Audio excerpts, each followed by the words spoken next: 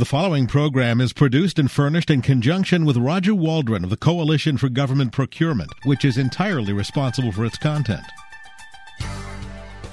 Welcome to Off the Shelf with Roger Waldron of the Coalition for Government Procurement on Federal News Network. Off the Shelf gives a voice to commercial service and product companies selling in the federal market. Roger speaks to members and government officials about procurement policy, trends, innovations, and debate. Now your host, Roger Waldron.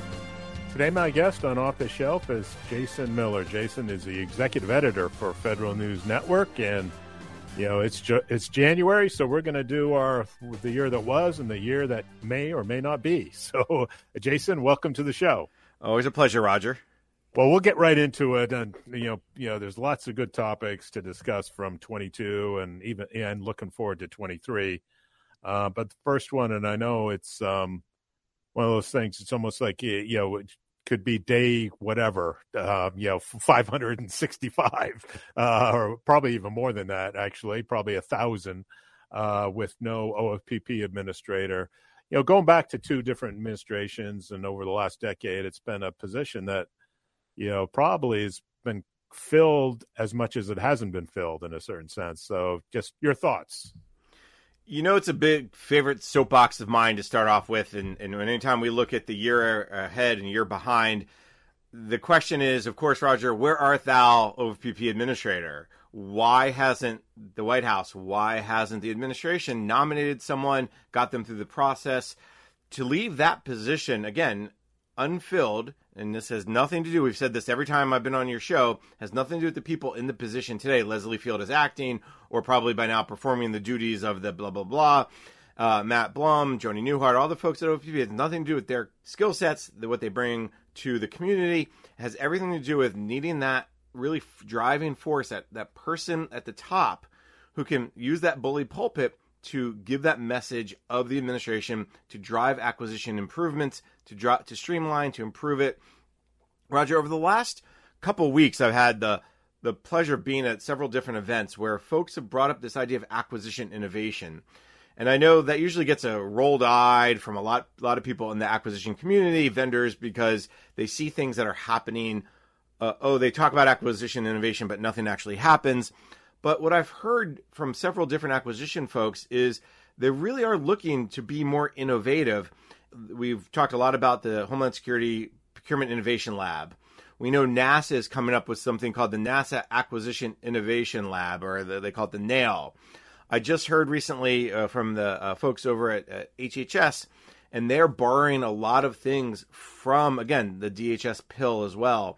They're talking about doing things that are innovative, different, whether it's soft down selects or whether it's this idea of using the point system to self-grade or just the idea of, reverse industry days.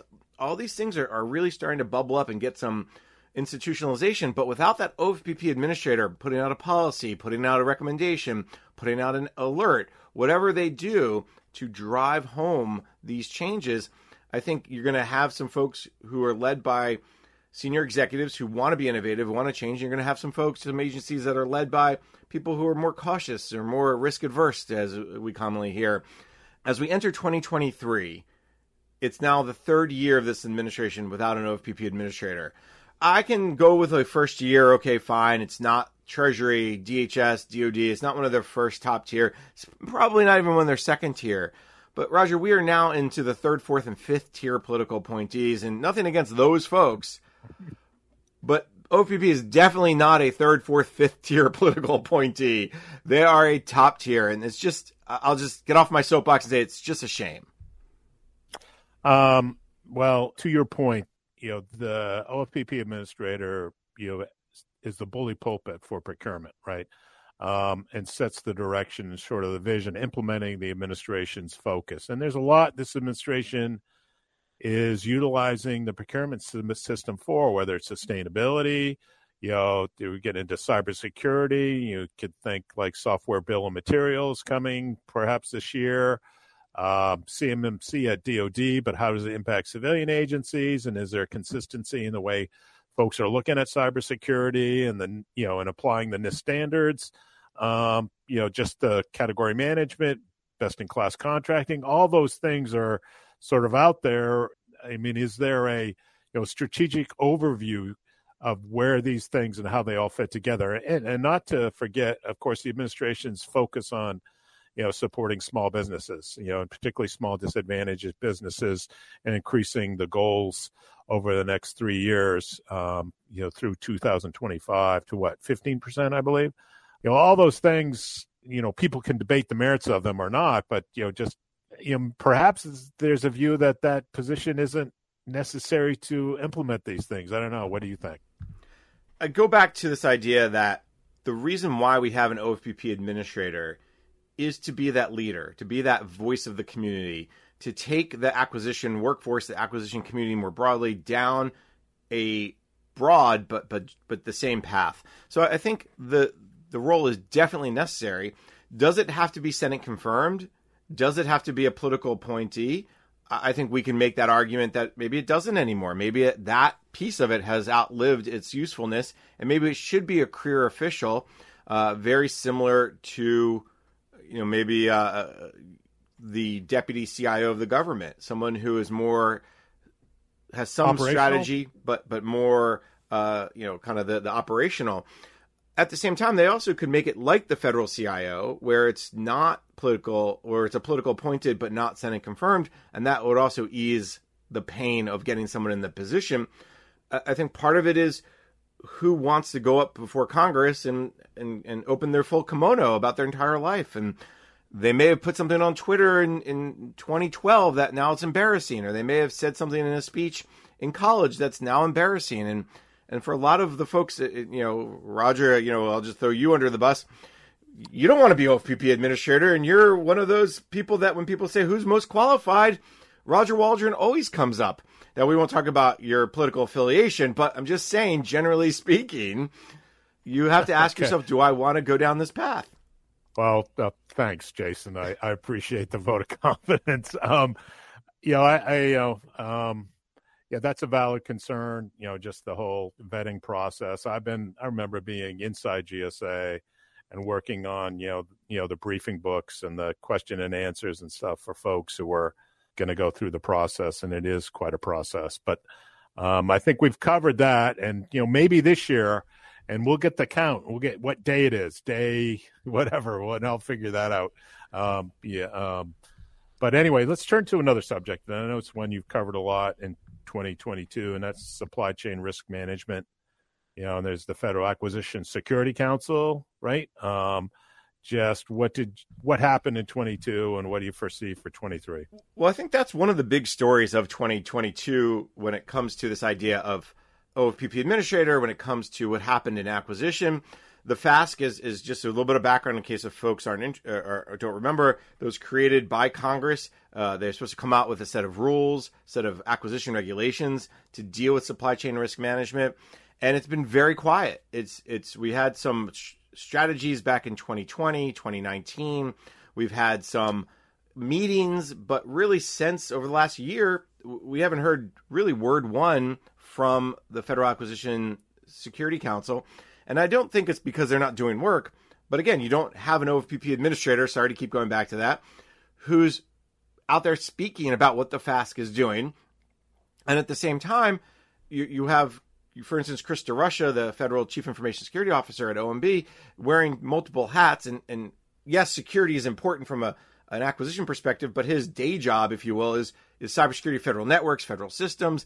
So he is just busy. And I think that this, because there's no OFPP administrator knocking on Chris's door going, hey, we got to have our meeting. Hey, we have to get this out.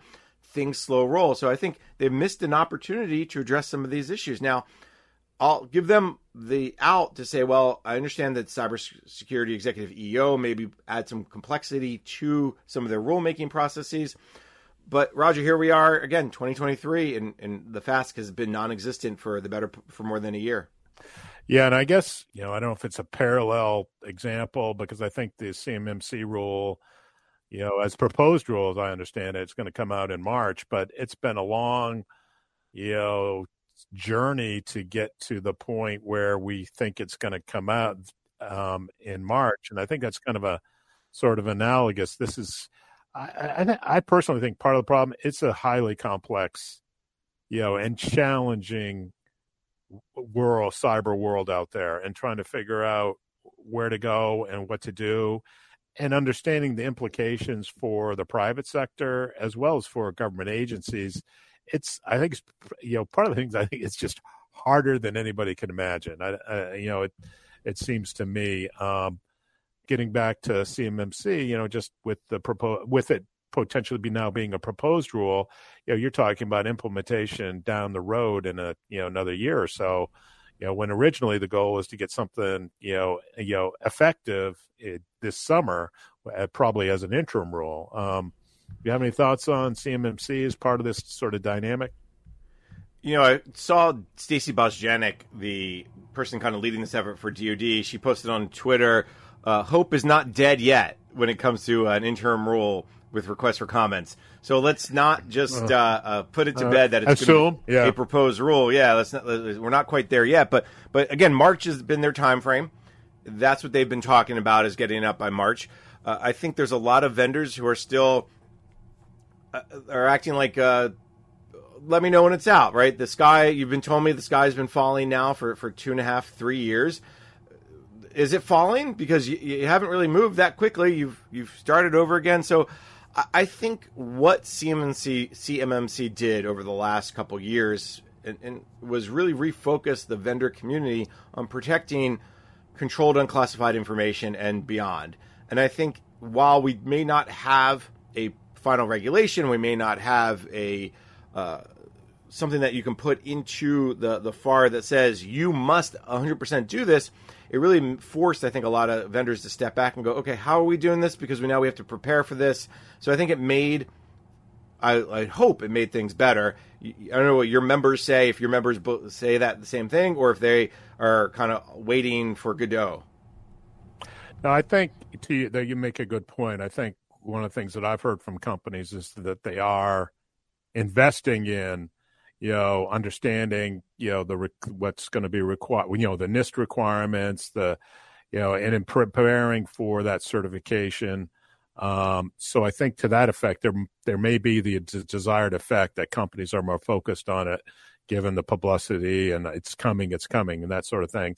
There are challenges around the third-party assessment. If there's 21 assessing organizations and there's 70,000 companies that may be level 2, that math doesn't really work. But so you're talking about a long-range implementation. And I think we're up on the time, so I'll leave it there. And when we come back, we'll continue our discussion of 2022, the procurement year that was, and 2023, the procurement year that may be. My guest today is Jason Miller. He is the executive editor for Federal News Network. I'm Roger Waldron. You're listening to Off the Shelf on Federal News Network. Welcome back to Off the Shelf on Federal News Network. I'm Roger Waldron. My guest today is Jason Miller. He is the executive editor at Federal News Network, and we're talking about 2022, the year that was, and 2023, the year that may or may not be, and looking in our crystal ball here and there. Jason, one of the big issues from 2022, and I think it continues into this year, was inflation. And I know in particular GSA and the GSA Schedules program, GSA Policy took a very proactive role in trying to address additional flexibilities in the contracts to address the inflation challenge.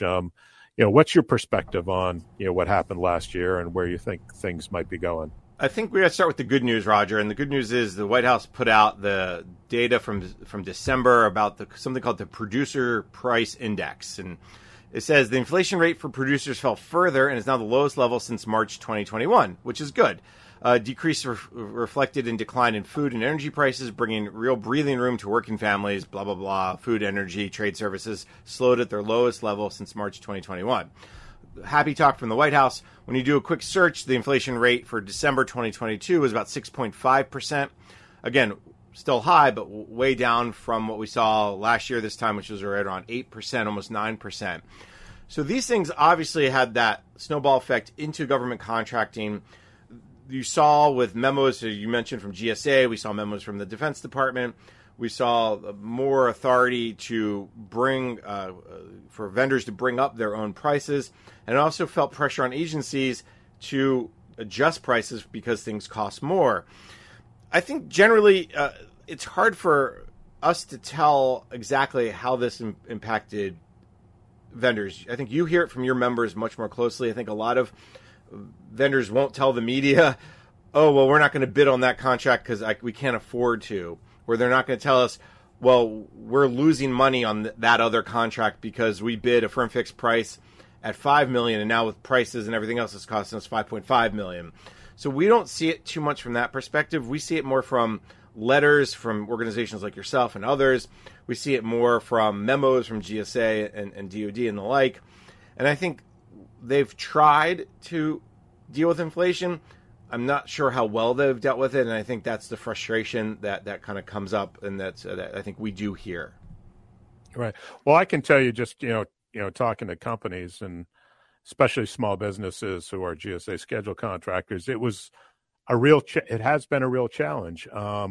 Companies have canceled items from their contract because, they're locked into a price that, the price in the contract is lower than the price they're getting from their suppliers. If they're a distributor, they literally would lose money on the item if they sold it to the federal government, or they're, not accepting orders. And, we know of thousands, tens of thousands of orders over 2022 that were not filled through the schedules program as a result of companies would essentially lose money on that order.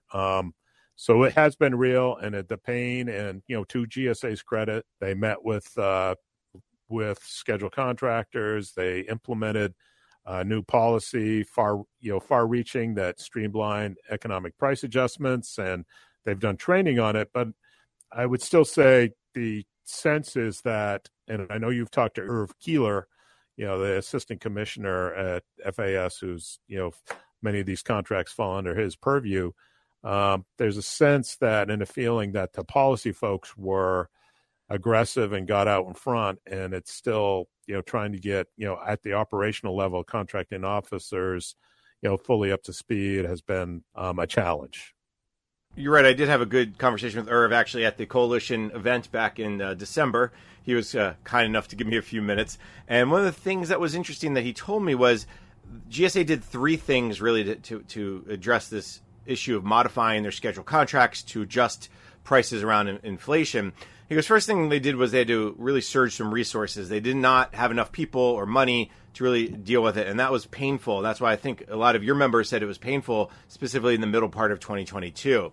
He said now that we've kind of dealt with that backlog, we're doing some other things to address the inflation. One of them is around data, of course. They're really upgrading their what they call their 4P portal, their Price Point Plus portal. And this is a tool for contracting officers to evaluate proposed pricing on scheduled contracts. And I think that's another key issue. And they're bringing in some stuff from transactional data reporting as well. So I think that's having that data and understanding that data will be helpful for contracting officers.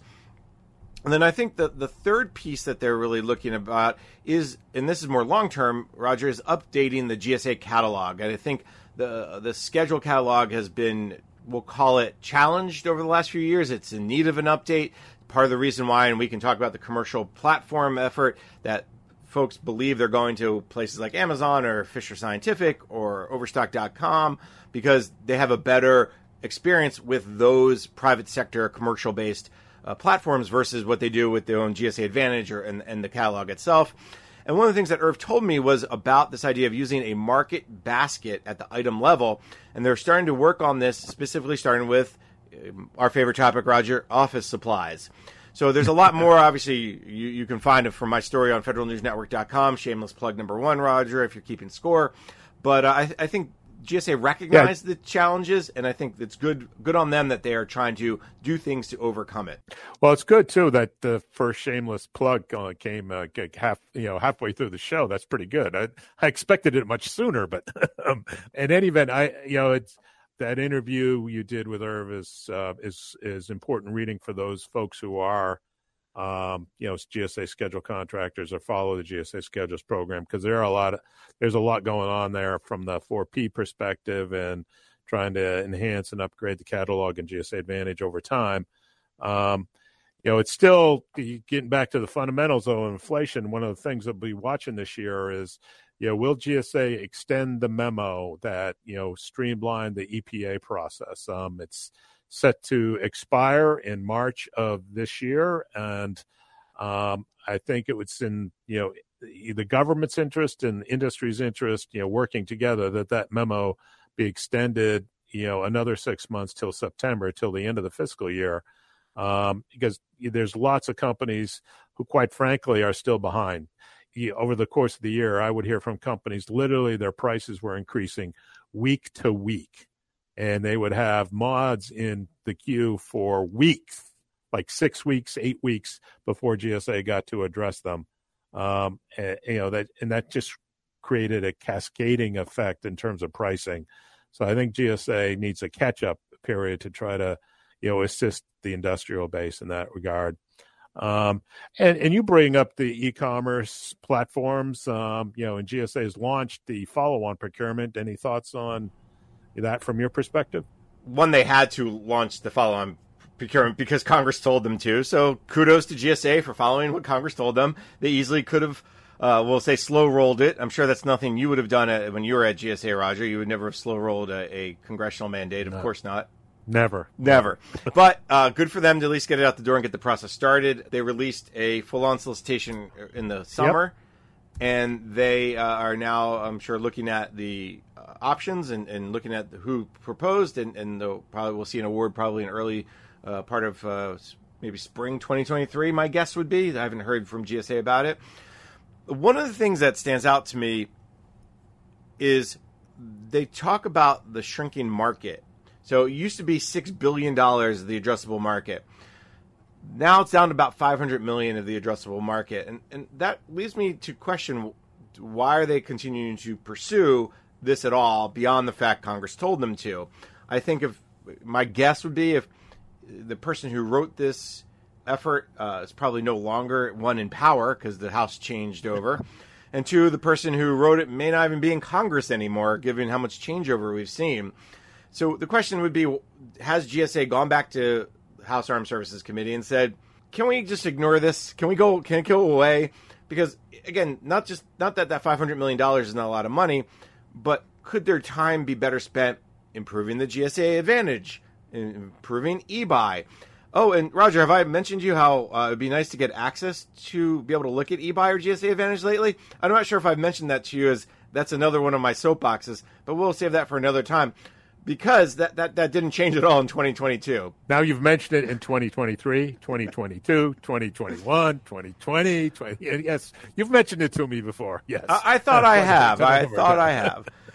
Long story short is I think it would be interesting to see where GSA goes next, who they award to. I think this idea of what platforms, e-marketplace versus e-procurement platform versus e-commerce, they said that doesn't matter as much as getting access for the industry to government and vice versa. Yeah, I would just a couple thoughts on e-commerce. First of all, I think GSA is to be commended for opening it up to, basically any commercial model that fits within the statutory definition. I think that, if you want to see growth in the program over time, I think more, competition will, will lift all boats across, e-commerce platforms. As well as the other thing I would say is that this is a worthwhile effort to explore different channels and moving forward and where the government procurement should go over time. My last thought, and I was thinking this, and then we'll have to close the segment. And my last thought is listening to you. The thought just came to me, and I never quite put it this way. Is you want to increase the addressable market. One of the things that everybody needs to think about is the compliance regime. So if you had certain additional compliance requirements in the platforms, and I'm not saying that should be for this one, or maybe but it's something for industry and government to talk about, you increase the compliance requirements like TA and stuff, you're automatically increasing the addressable market. At the end of the day, right? Because there's all kinds of contract vehicles. Anyway, that's just food for thought moving forward. Now we're on to a break, and when we come back, we'll talk about some cloud awards, maybe a little cyber, that sort of thing. My guest today is Jason Miller. He's the executive editor of Federal News and Network. I'm Roger Waldron, and you're listening to Off the Shelf on Federal News Network. Welcome back to Off the Shelf on Federal News Network. I'm Roger Waldron. My guest today is Jason Miller. He's the executive editor of Federal News Network, and we're looking at 2022, the year that was, and 2023, the year that may or may not be. And today we're going to, today and this segment, we'll talk about a little weather, a little cloud, I think. How about that, Jason? And first off, and we might even get some weather predictions for 2023, some cloud. But anyway, the Joint Warfighter Cloud Capability contracts were awarded in 2022 to Amazon, Microsoft, Google, and Oracle. And you have any thoughts there? This was the saga that no one thought would ever end, and we're very happy, I think, from a coverage perspective, that it ended in a good way too. I think it's a shame that DoD took so long to come to the realization that a single award, even though it was potentially a temporary single award, meaning they would add more people later, would never fly with industry.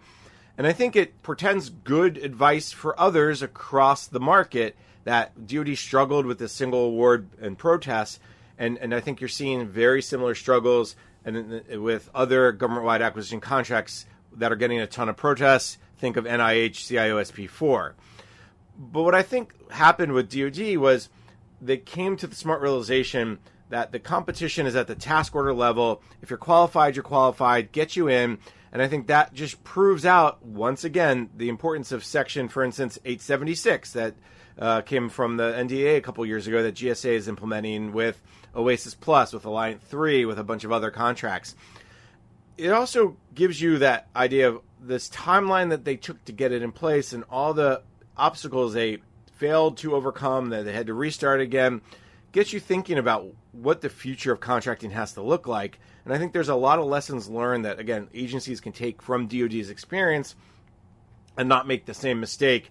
And unfortunately, I'm not sure how often that happens, Roger. I've been told by some in industry, the State Department's Evolve acquisition may be making some of the similar mistakes, not necessarily single award, but similar mistakes around the cutoff line for self-scoring points and challenges like that. There's a lack of what feels like, hey, I made this mistake. Here's my mistake. I'm going to explain it to you so you don't make the same one. There's just everyone's in silos. And I think this tags back around, Roger, to our OFPP discussion that I won't get back on my soapbox around.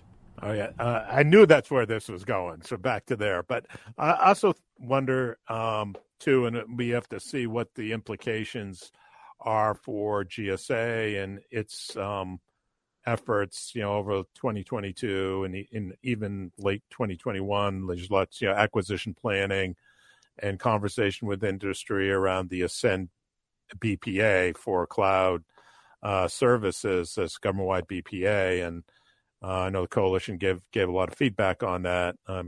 Fundamentally, too, is one of the big concerns an industry had is where are the requirements on that, right? There has to be a business case and a return on investment. And, that GSA was, I think, having, challenges articulating what that would be. So this, I don't know what the dynamic in the relationship between the two would be, but I think it's going to be something to follow in 2023 and see where GSA plans on going from here. Another area I wanted to get your thoughts about is cyber, and what you saw last year and what you think may happen this year. And I know GSA started playing FedSim folks, GSA, AAS, Assisted Acquisition Services, playing a bigger and bigger role on this. First of all, it's great that Congress approved cyber. They have 5 more years authorized.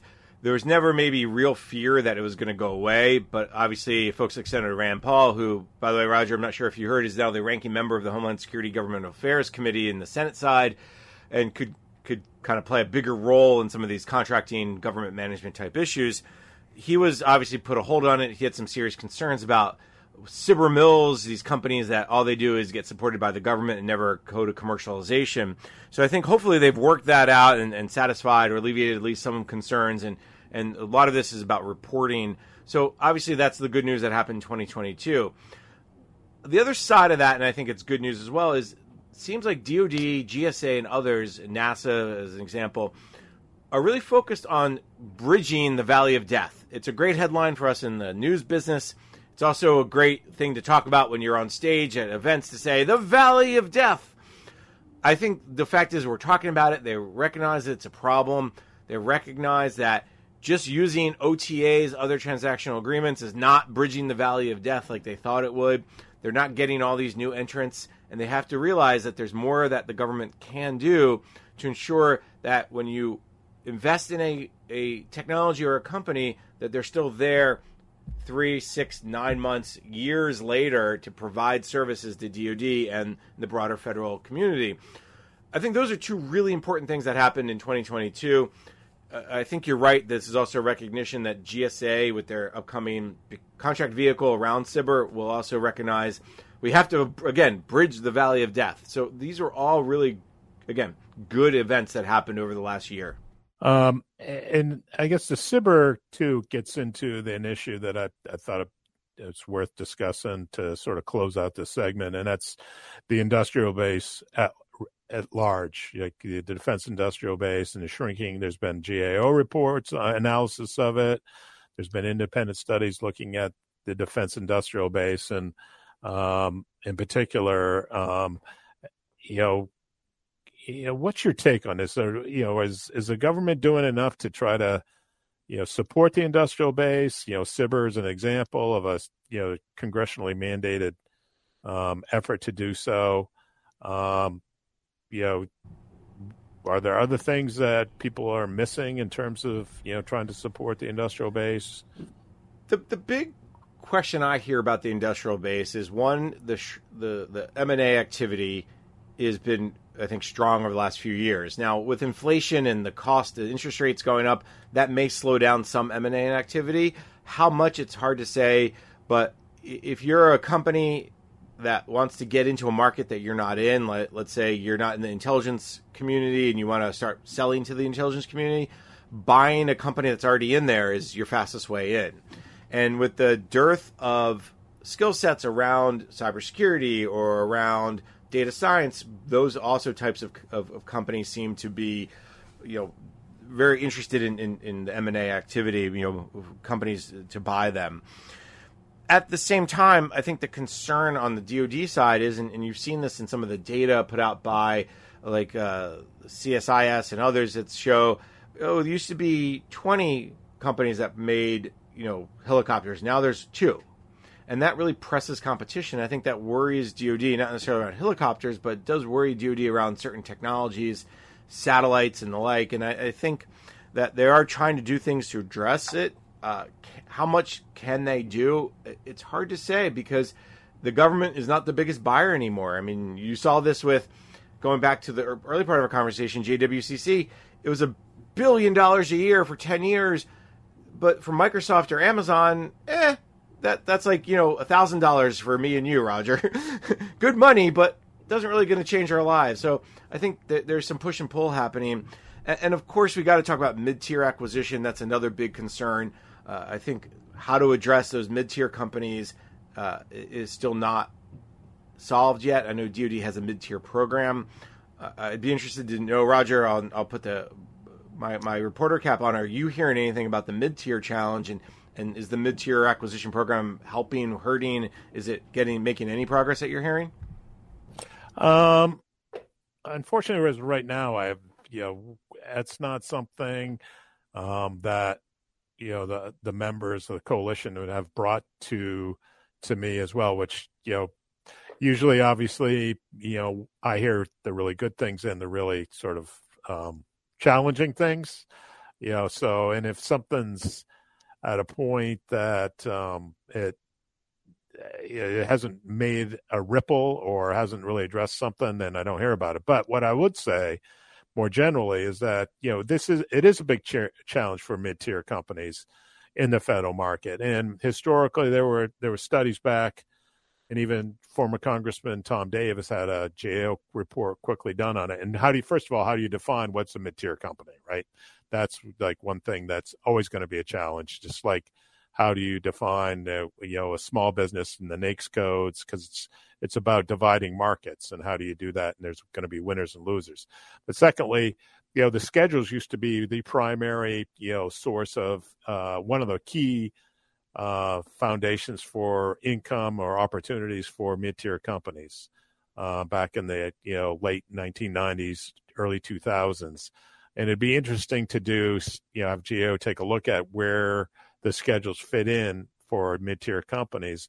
Maybe that'll help inform, ways to potentially support them across a federal market, in other programs and that sort of thing.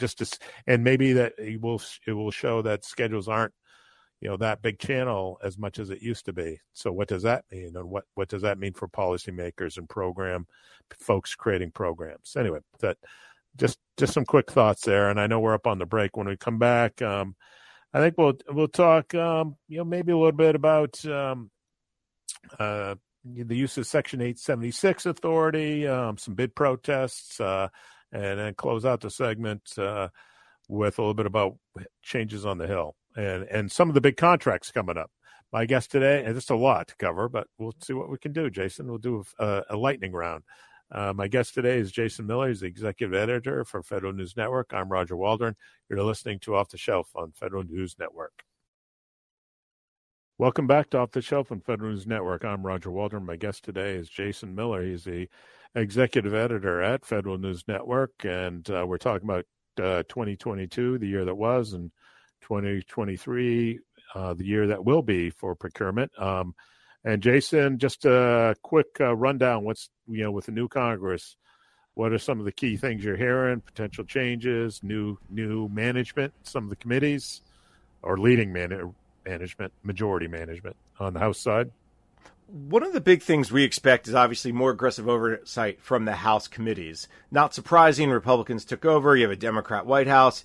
That's just going to automatically cause some back and forth and lots of tension. One of the things we're looking at specifically is changes to the newly renamed House Oversight and Accountability Committee, formerly House Oversight and Reform Committee, formerly House Oversight and Government Reform Committee. I think there's been maybe a half a dozen names over the last couple of years of that committee. We've heard a rumor, and I'll just say it's a rumor, Roger, so we'll have to wait to see if it happens, that they may have a subcommittee that will focus on IT and acquisition. If they do that, that would be really interesting. We've had IT subcommittees in the past. I'm not sure we've ever had one focused on IT and acquisition. And if that happens, I think you'll get a lot more focus on things such as, again, I'll guess here, the use of OTAs and how that's impacting government. I think you'll probably get some IT modernization, technology modernization fund discussions and hearings and letters. So I'll be interested to see how that comes together. On the other side of the Hill, over the Senate, obviously Democrats remain in control. What will be interesting is what the Homeland Security Governmental Affairs Committee, led by Senator Gary Peters from Michigan, does. He got reelected, so he's in for 6 more years. That gives him some, if you will, some runway to really focus on government management and these types of issues.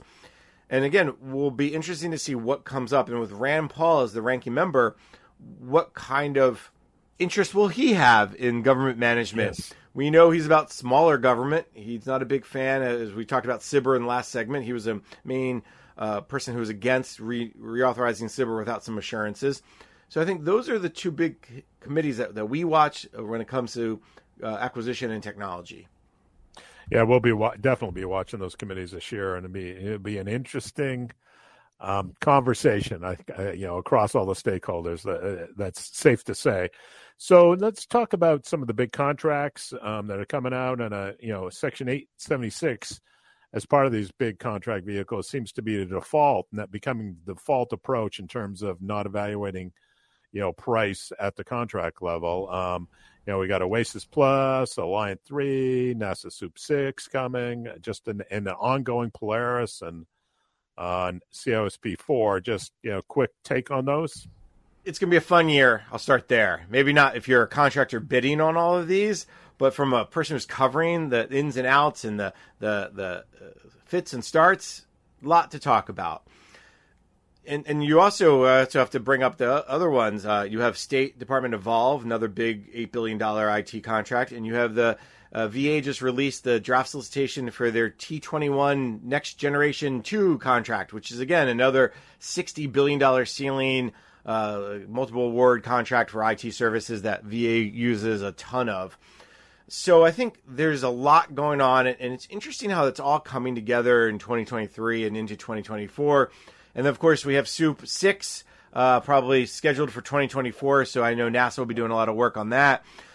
There's going to be a lot of interest in, seems like, how, again, the agencies learn from each other, not to make the same mistakes, not to set their self-scoring cut lines too high, too low, to cut too many people out that causes protests, how they deal with joint ventures and, mentor-protege challenges like NIH had with CIOSP4. So those are all the things I think we're going to watch. And, of course, I know, Roger, with Oasis Plus, there's a lot of concern of whether or not they're just creating a new schedule contract instead of a schedule contract. So I think those will be some of the questions where we will definitely be paying close attention to.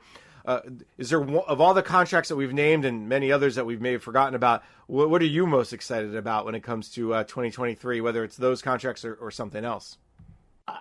It's like, how do you pick between your children? I don't, so I guess I'm excited about Oasis Plus, building on Oasis, a hugely successful contract vehicle, and it's been scope has been expanded, hence the plus. They do have an enterprise domain, which I think is akin to the original Oasis sort of concept. Be interesting to see how that plays out. Alliant 3, of course. Again, Alliance, a hugely successful contract, and then in NASA SOUP. And NASA SOUP 6, NASA's looking to expanding the scope of IT services. So it'll be interesting to see how that plays out and how, much more direct competition there will be between NASA, GSA, and, competition's not a bad thing. And I think it improves and lifts all boats. And then lastly, just, watching to see how the protest world shakes out over the year. Protests were down last year, but at the same time, for key contract vehicles like COSP4, lots and lots of protests because it's seen as a market changer for companies. And you win that, you're in a channel for a long period of time. So watching all those things and looking forward to, talking to you about 2023, the year that was, and 2024, the year that will be, about this time next year. Jason, thanks so much for being on the show. Roger, it's always a pleasure. I'm sure we will talk more for a mid-year update or however, whenever else we get together. There's always plenty to talk about. Yes. I want to thank my guest today, Jason Miller. He's the executive editor for Federal News Network. I'm Roger Waldron, and you've been listening to Off the Shelf on Federal News Network. You've been listening to Off the Shelf with Roger Waldron of the Coalition for Government Procurement on Federal News Network. Tune in Tuesday mornings at 11 or subscribe to this show on iTunes or Podcast One.